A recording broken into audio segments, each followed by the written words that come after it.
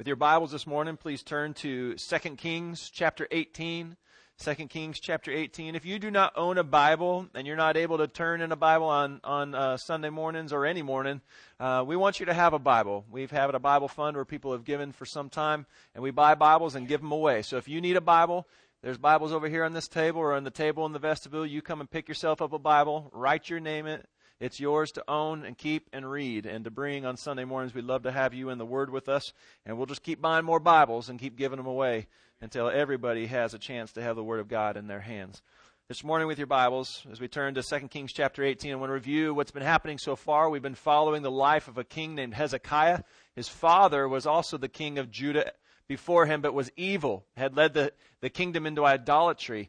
And yet Hezekiah, when he's 25 years old, gets the kingship. And in the very first month of his first year, he says, we're going to reform. We're going to go back to keeping our attention, our eyes, our hearts fixed on the Lord. So we spent the last several weeks focusing on how they reformed themselves, that God was doing a work in their heart, and it came out in the ways that they were living their life as a nation. And so they came in, they restored temple worship. They restored the great holiday of Passover. If you remember, they came and had this huge celebration for the Feast of Unleavened Bread, and it was so good after 7 days, they said, let's celebrate for another 7 days.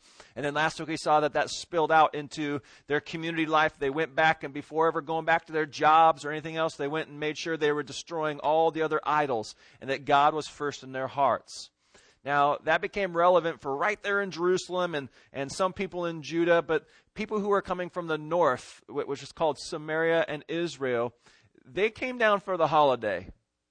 And they were kind of like, hey, this is kind of exciting that we're reforming. But when they went back not to be with God in those places, but they began to bring back into their lives the idolatry and the adultery with foreign gods that they were committing. And so they were kind of syncretizing and half-hearted. They really didn't truly love God. They were just there for the holiday meal, and then they went home. Well, what ends up happening is the greatest nation on earth, Assyria, the enemy, has been coming over and capturing all these other nations and cities, and it has had a big pressure upon Judah and Jerusalem. And Hezekiah, as the king, is watching this enemy come closer and closer and closer. And at times, he's, as a political leader, tried to make alliances. He's tried to get Egypt, that's down in the south, to come up and help him out. And there's just a lot of stuff going on. So he's trying to look at this situation and say, what's best in keeping our eyes on God and also making sure that we're still a nation, that we can survive. What do I do as king? And so he's watching this king of Assyria march closer and closer and closer. And so in this, we pick up the story in 2 Kings chapter 18, verse 9. It says, in the 4th year of King Hezekiah, which was the 7th year of Hoshea, son of Elah, king of Israel, Shalmaneser, king of Assyria, came up against Samaria and besieged it. And at the end of 3 years, he took it. In the 6th year of Hezekiah, which was the 9th year of Hoshea, king of Israel, Samaria was taken. The king of Assyria carried away the Israelites away to Assyria and put them in Halah and on the Habor, the river of Gozan, and in the cities of the Medes, because they did not obey the voice of the Lord their God, but transgressed his covenant, even all that Moses, the servant of the Lord, commanded. They neither listened nor obeyed. So the enemy king is coming over, and he's taken city by city, land by land. So he's captured the Israelites in the north and then the Samaritans in the middle, and he's coming to Judah. He's coming to Judah. Now, he would take those Israelites and Samaritans, and he took them over into Assyria and put them into various cities. They hadn't complied, and so they were captives over there. So Hezekiah is watching this. We're next. We're next. And at that time, Assyria has a king change, and so another king named Sennacherib comes into power. It says in the 14th year, so Hezekiah spent 10 years watching this guy get closer and closer and closer. In the 14th year of King Hezekiah, Sennacherib, king of Assyria, came up against all the fortified cities of Judah and took them. So now Sennacherib has gotten into the nation of Hezekiah's group, Judah. And all the cities are starting to go down. Closer and closer he gets. And it says in verse 14, and Hezekiah, king of Judah, sent to the king of Assyria at Lachish, saying, I have done wrong. Withdraw from me. Whatever you impose on me, I will bear. And the king of Assyria required of Hezekiah, king of Judah, 300 talents of silver and 30 talents of gold. And Hezekiah gave him all the silver that was found in the house of the Lord and in the treasuries of the king's house. At that time, Hezekiah stripped the gold from the doors of the temple of the Lord and from the doorposts that Hezekiah, king of Judah, had overlaid, and gave it to the king of Assyria. So as they're getting closer, Hezekiah's like, I got to make this right with this foreign king. So he asks him, what can I do to keep you from destroying my city? And the king, Sennacherib, says this, I want you to pay me a bunch of silver and a bunch of gold. There was over 11 tons of silver that Sennacherib required. It was over a ton of gold that Sennacherib required. So when Hezekiah heard that, he's like, where am I going to get gold and where am I going to get silver? And the one place in Jerusalem where they had silver and gold was at the temple of the Lord. He says, if I got to pay that, the only thing I have here is the stuff that we've been working on for the last 14 years. Remember, Hezekiah has been reforming their worship, reforming the temple. It said here that it was Hezekiah who had gone and overlaid the doors with gold. And now he's got to go and strip off all that gold and go give it to an enemy king. But he did it. And he gives it. And you would think, okay, well, good. He did something. God, I'm sure that was hard. You imagine somebody coming in on us and we say, what do you require? They say, the best stained glass in the world. We say, well, this is all we got. We give them the stained glass. They say, we want pews. We give them the pews. You put a lot of hard work and effort into this place, making it a place of worship, right? You imagine having to give all that up and send it over here to protect? That's what he's doing. So he gives all that up, and you would think for a moment he'd get a rest, and the king would leave him alone. But no, all he did was come and rob him. Because as we go in the story, this is what happens. And the king of Assyria sent Tartan, the Rabsaris, and the Rapshakin with a great army from Lachish to King Hezekiah at Jerusalem. So the king of Assyria is like, thanks for all your gold and silver, and now I'm coming to your door. And he sends these leaders over to come surround Jerusalem. And it says, and when they arrived, they came to Jerusalem. When they arrived, they came and stood by the conduit of the upper pool, which is on the highway to the washer's field. And they called for the king, and there came out to them Eliakim the son of Hilkiah, who was over the household, and Shebna the secretary, and Joah the son of Asaph the recorder. So these leaders come out from Assyria, and they surround Jerusalem, and they stand in this little conduit. And at this time, Hezekiah has been doing all these other things to help protect the city. He's rebuilt the wall, he's fortified it, he's locked them in, and so you have these oppressors on the outside, and they're calling up to these leaders that Hezekiah has sent to talk with them. And so here's how the conversation goes. And the Rabshakeh, the leader from Assyria, said to them, say to Hezekiah, thus says the great king, the king of Assyria, on what do you rest this trust of yours? Do you think that mere words are strategy and power for war? In whom do you now trust, that you have rebelled against me? Behold, you're trusting now in Egypt, that broken reed of a staff, with which will pierce the hand of any man who leans on it. Such is Pharaoh, the king of Egypt, to all who trust on him. So he says, hey, look, you see us coming and you think Egypt's going to help you out? No. Imagine if you had a walking cane. And instead of having that nice sanded round top to it, it was just a spear or a knife on the top of it. And that's what he says. Egypt, you think you're resting on it? No. It's like putting your hand on the top of a spear that's on top of your cane. It's not helping you at all. He's going to wound you too. So Egypt, you can't put your trust in Egypt, is what he's saying. Then he goes on and says this. But if you say to me, we trust in the Lord our God, is it not he whose high places and altars Hezekiah has removed, saying to Judah and Jerusalem, you shall come worship before this altar in Jerusalem? So they're altering, they're lying about history. Remember when they went out and destroyed all the altars and tore them down? Hezekiah wasn't destroying God's altars. He was destroying all the enemy altars and called everybody to the place of worship that God had said, have it in Jerusalem. But now he's telling them, wasn't it Hezekiah that said, don't depend on your God, let's break down all these things? Hezekiah is just thinking about himself. So now they're trying to play with the minds of the people, saying, you can't even depend on Hezekiah. Verse 23, come now, make a wager with my master, the king of Assyria. I'll give you 2,000 horses if you're able to, on your part, set riders upon them. So he says, even if the king of Assyria for this battle was to give you horses. You guys don't even have guys who can ride them. We'll give you 2,000 horses, but you don't have anybody, whether it's they don't have them available or don't have them trained up to ride horses. I don't know which it was, but they didn't have them. So now they're saying, your army is weak. You have nothing to withstand. No warriors to help yourself out. What are you going to depend on now?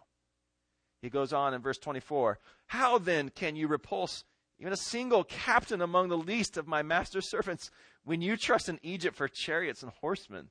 Moreover, is it without the Lord that I have come up against this place to destroy it? The Lord said to me, go up against this land and destroy it. So you know what they're doing right now? They're just trash talking. You ever heard of trash talking? Later today in the Super Bowl, there will be trash talking. Okay, trash talking is when usually one athlete says to another athlete just anything. It may be something true. It may be a lie. It may be about their mama. It may be about how ugly they are. I don't know. They just say whatever ugly they can into the ear of the opponent to get them discouraged, to make them think they don't even have a chance. I remember a great story about Larry Bird. Larry Bird's a Hall of Fame basketball player who back in the day there was not really anybody like him. And I remember shooting-wise, he was the best. He'd go to the three-point competition every year. And 2 years in a row, he had won the three-point competition. And so the third year came, and he was in the locker room with the other opponents. Now, this is supposed to be kind of a friendly, see who's got the best three-pointer challenge. And so they're in the locker room before the three-point challenge, getting ready to go out to the three-point competition. And Larry Bird says to everybody else in the room before they go out to shoot, he says, which one of you is going to come in second place? Now, wouldn't that be intimidating? The guy who's already won the two in front of you says to every one of you, which one of you is going to lose to me? Nobody is going to beat me. He's already got that in their minds before they go out there and ever shoot a shot. So I can imagine every time they're shooting, they're like, how am I going to beat this guy? And you know what? He won his third. He won. He was that good. That's trash talking. You get into the head of the opponent. Thinking before there's ever the actual fight, you're already saying, what are you trusting in? You think you even got a shot? And so they're calling this up to them, leader to leader. They're shouting it out. And so here's the response from the Jewish people, the Jewish leaders, verse 26. Then Eliakim, the king of Hilkiah, and Shebna and Joah said to the Rabshakeh, please speak to your servants in Aramaic, for we understand it. Don't speak to us in the language of Judah within the hearing of the people who are on the wall. So they're like, okay, we can talk business in the foreign language. We understand it, but don't say it so that all of our other people can understand. We don't want them to get discouraged. Just talk to us in your language. But that's not what they do. Verse 27.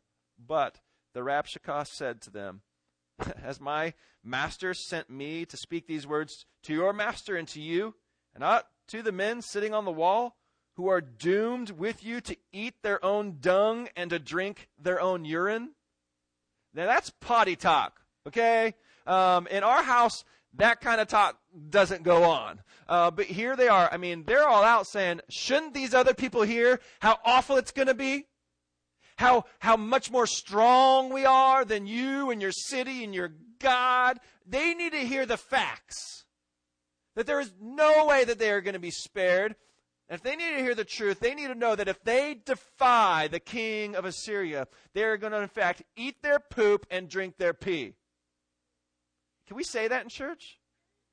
It's in the Word of God. I'm just saying what they said. Why? Because it causes us to realize how desperate the situation is. Can you imagine somebody coming and saying that? You have such a bad chance that you will never eat bread again. You will never have grits. You will just have what he said. Okay? That's what you're going to get. That's pretty bad. That's in the Bible. Okay? That's trash talk. And it's not on a football field. It's not on a basketball court. It was about a war that was about to happen.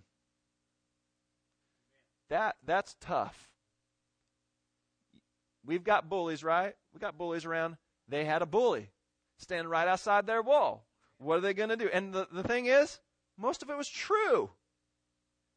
Judah didn't have a lot of skilled men on horsemen. They didn't have a whole lot going for them. Every other city has come down. Who are they going to trust in? Who are they going to trust in? Verse 28 goes on and says, then the Rabshakeh, the leader, stood and called out in a loud voice in the language of Judah. Hear the word of the great king, the king of Assyria.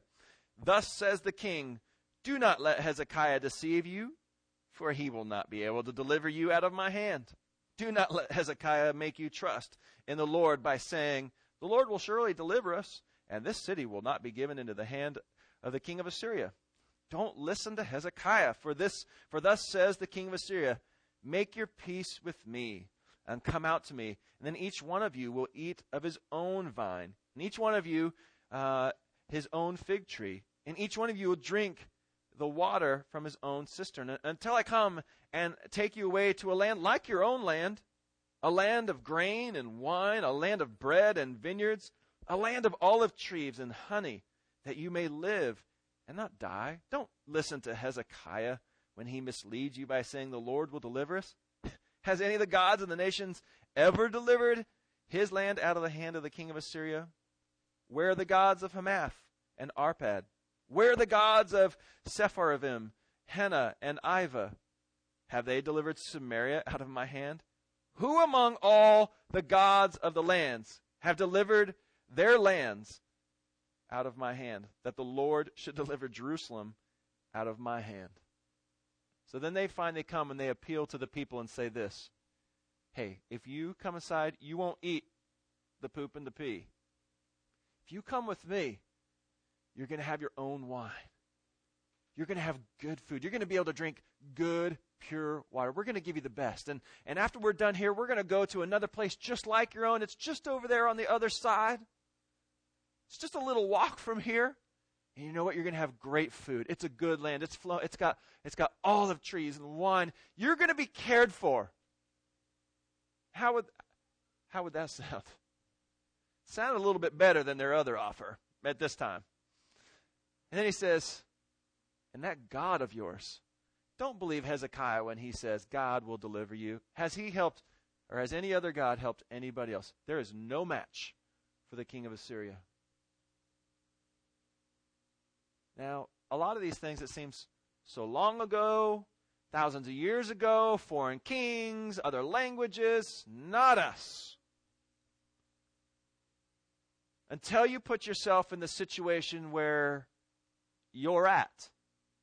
Consider your circumstances and maybe those in your life where there has been some type of enemy coming your way. It may be a circumstance. It may be a life change. It may be a person, a relationship. Something is heading your way. And it's not even always your fault that it happened. Usually it's not. You kind of got thrown into that circumstance, right? And you stand there and suddenly you have a choice to make.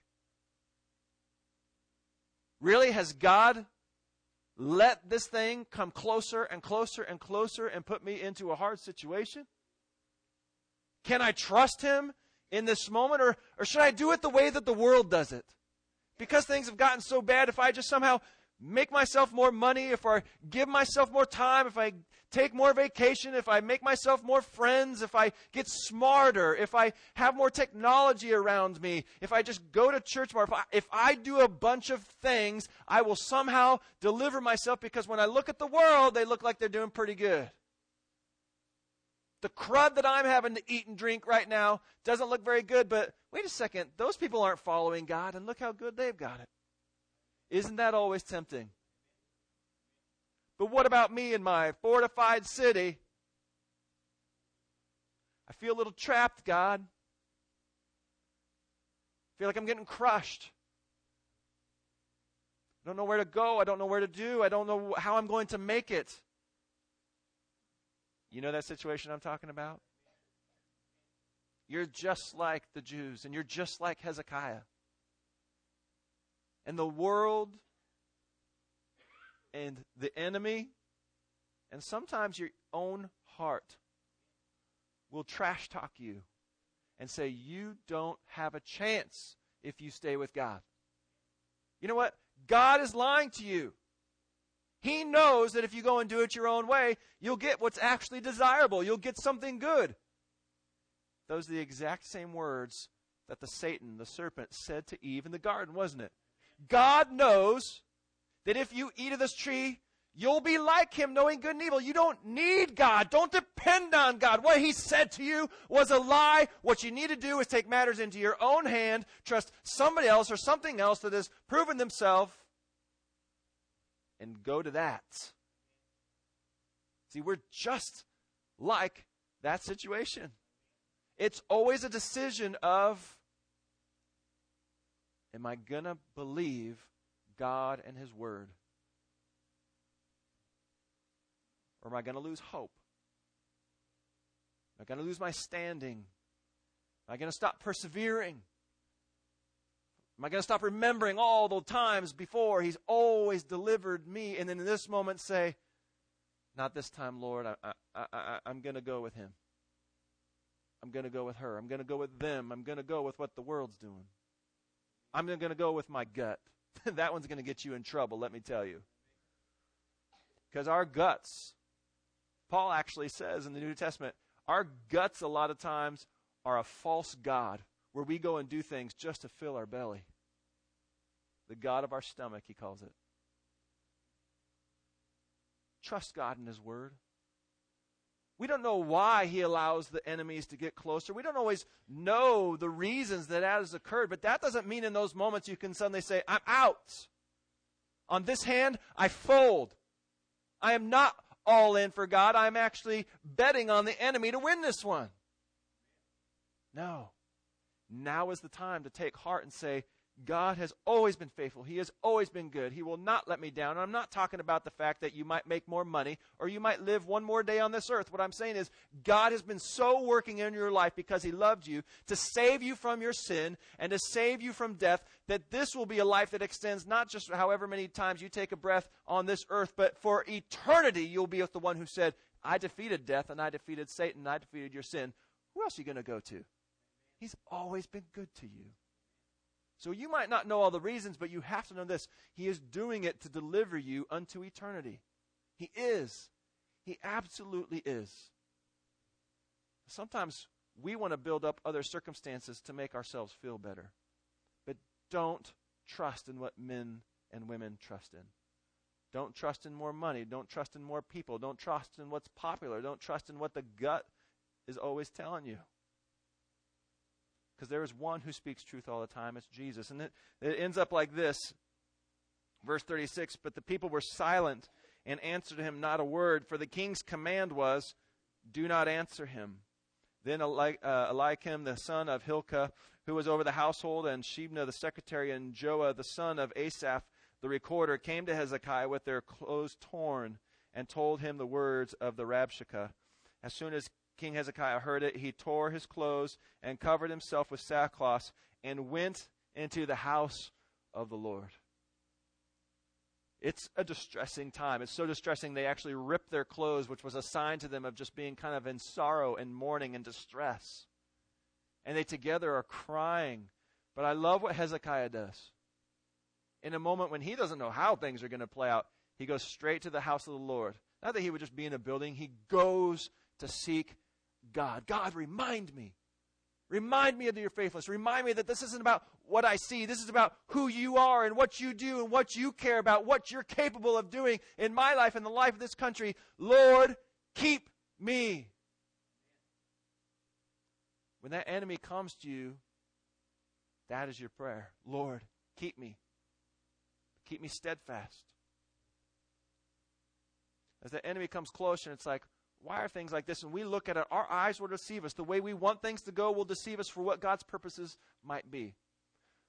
My mom has been teaching a Bible study. She's actually teaching the Bible study, a sprint through the Bible. Remember we did that? And we sprint right through it. It was 12, 13 weeks we went through that.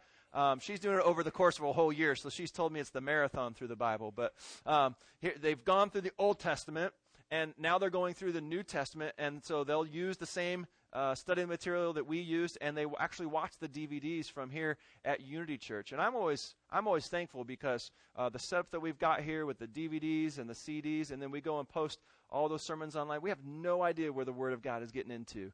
And here it was in a Bible study over on the other side of the country. Do you know that almost 1,500 people have downloaded sermons off our website?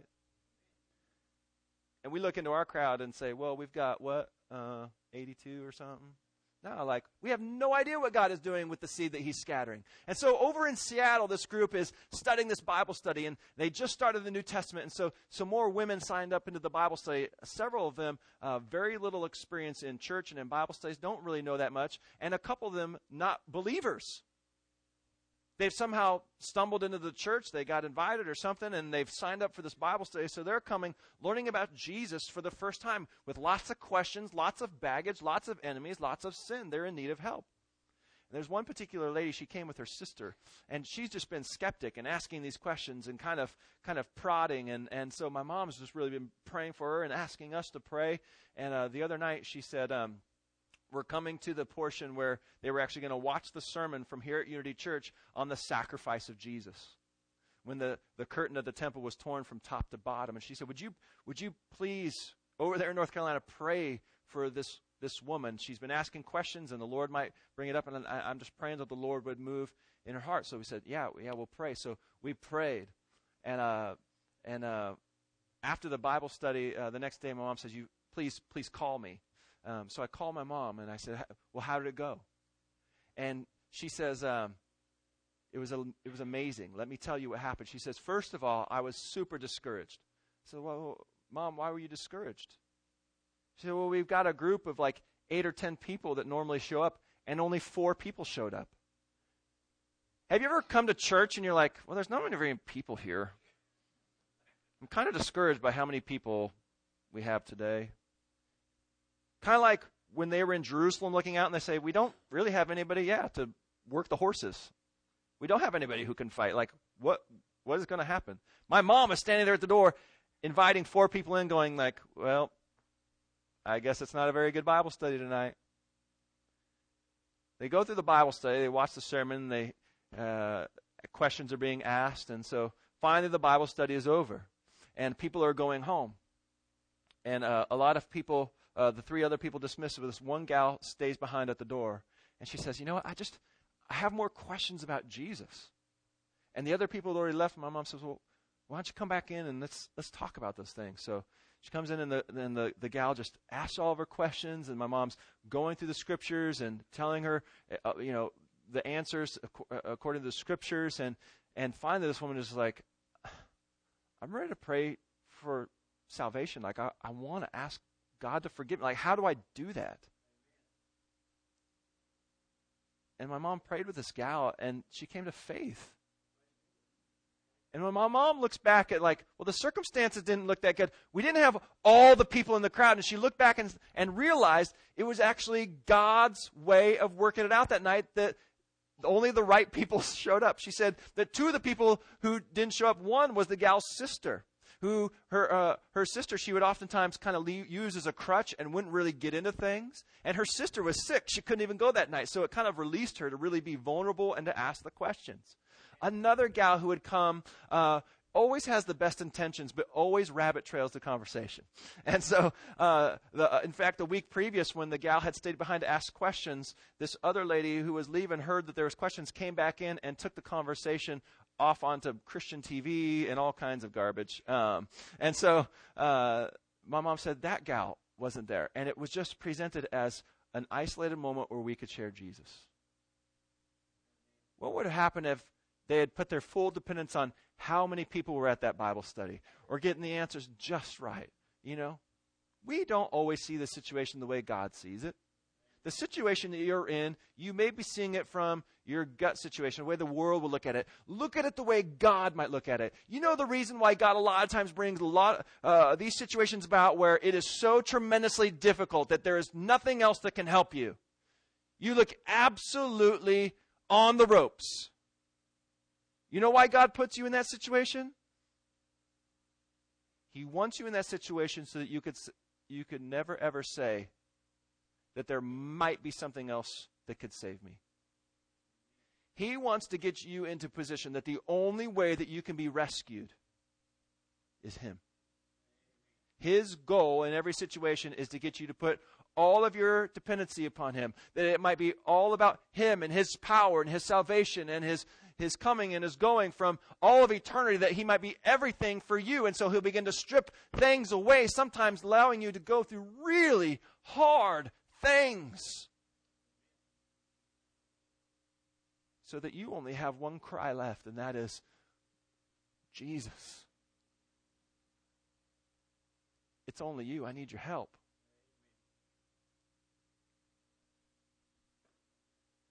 We have a really, really, really hard time in our place because we have so much else we can come to depend on. We've got medical insurance. Take care of it. Or maybe sometimes not. But there's something else. Sometimes we go and depend on Twinkies. We just need something to comfort me a little bit. Sometimes we rely on just getting away from people. Sometimes we rely on just getting more people around. It's really hard because we have all those things accessible to us to depend on. And sometimes God allows us to be dependent upon brothers and sisters in the Lord and family and, But isn't it Jesus who said when Satan came to tempt him, man shall not live by bread alone, but by every what? Every word that comes from the mouth of God. When you get into that place where the enemy is trash talking you, and even your own heart begins to turn on you, you come in those moments and you depend on the one thing you can depend on, the Word of God. Remember His promises. God's promise is as good as done. My mom had asked me earlier in this Bible study, they were going through Isaiah 53, which talks about Jesus and, that He would be the lamb slain and by His wounds we are healed. And it talks past tense. And somebody asked the question in the Bible study, why does God use the past tense in Isaiah if it hasn't even happened yet? Sounds like He's talking about something in the past. How could it be talking about something in the future? And this is why. When God speaks His word, because He knows it's so sure, it's as good as done. He can always talk in the past tense because even before it's happened, He said, I will save you. He could say, I've saved you, even though it hasn't happened yet. Why? Because He's made that promise. It will get done. If God said it, it is true. And so that's what you could depend on. Man shall not live by bread alone, but by every word that comes from the mouth of God. Desire this. Eat this, drink this, live on this. We know more than ever that words can be distorted in our day and age. It just takes one tweet. It just takes somebody else talking to twist. But God's word will never be twisted. He will never use it to trick you. He uses it to assure you of His love for you, His care for you, that He's come to save you. He's never promised that in this life it's going to be easy. He's just always said, no matter easy or hard, I will be with you. Listen to me. Listen to me. Let your heart be stayed on the Lord. Let your heart have perseverance. Let your heart be steadfast. This morning as you come to the house of the Lord, it's just like Hezekiah. But you can come here and just say, well, I'm just coming. I'm just going to throw a bunch of singing and, the time and check that off my list of having put my rear end in the pew for a little while. No, God doesn't care about those things so much as He says, when you're here, just give me your heart. If you walk out those doors and you never offered your heart back to Him, then all this is meaningless. When you come and you say, here's my heart, He says, now I can get to work. Now I'll show you my love. I'll show you my grace and my mercy. I'll show you my power. And guess what? Through you, in the midst of those circumstances, He might be using that to get to somebody else. That person in your Bible study, that person in your Sunday school, that person of work who's watching you in those difficult circumstances and saying, and the God that person serves is powerful. Sounds like He loves him. So stay there on God. Keep your heart there on God. We're going to be able to see what happens here with Hezekiah through the rest of this story and how God delivered them. It's awesome. And it's just as awesome with the ways He's going to deliver you. So trust Him. Father, this morning as we close, we thank You for Your word. Lord, that these wouldn't just be fairy tales and stories that You've packed into a book for our entertainment. That they might just be classified as a as a fable. These were actual things that we could learn from, because you're an actual God who loves us. And you have told us that we should see the reality of how much you care for us, that you've promised to care for us and to help us in a time of need. Father, we ask forgiveness for the many times in our hearts when we have doubted you, and in our doubt that's taken us to a place of placing our heart's trust into something else and worshiping those other things. Help us not to be idolatrous, but help us to stand strong against the enemy. This battle is not against flesh and blood. It's against powers and principalities in the heavenly places that we cannot even see. It's against our own sin and against temptation. So we pray for your strength. Help our hearts, Lord, to stand firm, that we might look at your word and trust it, believe it, know it's true, even when the whole world questions it. Lord, we thank you for your love. We pray this in Jesus' name.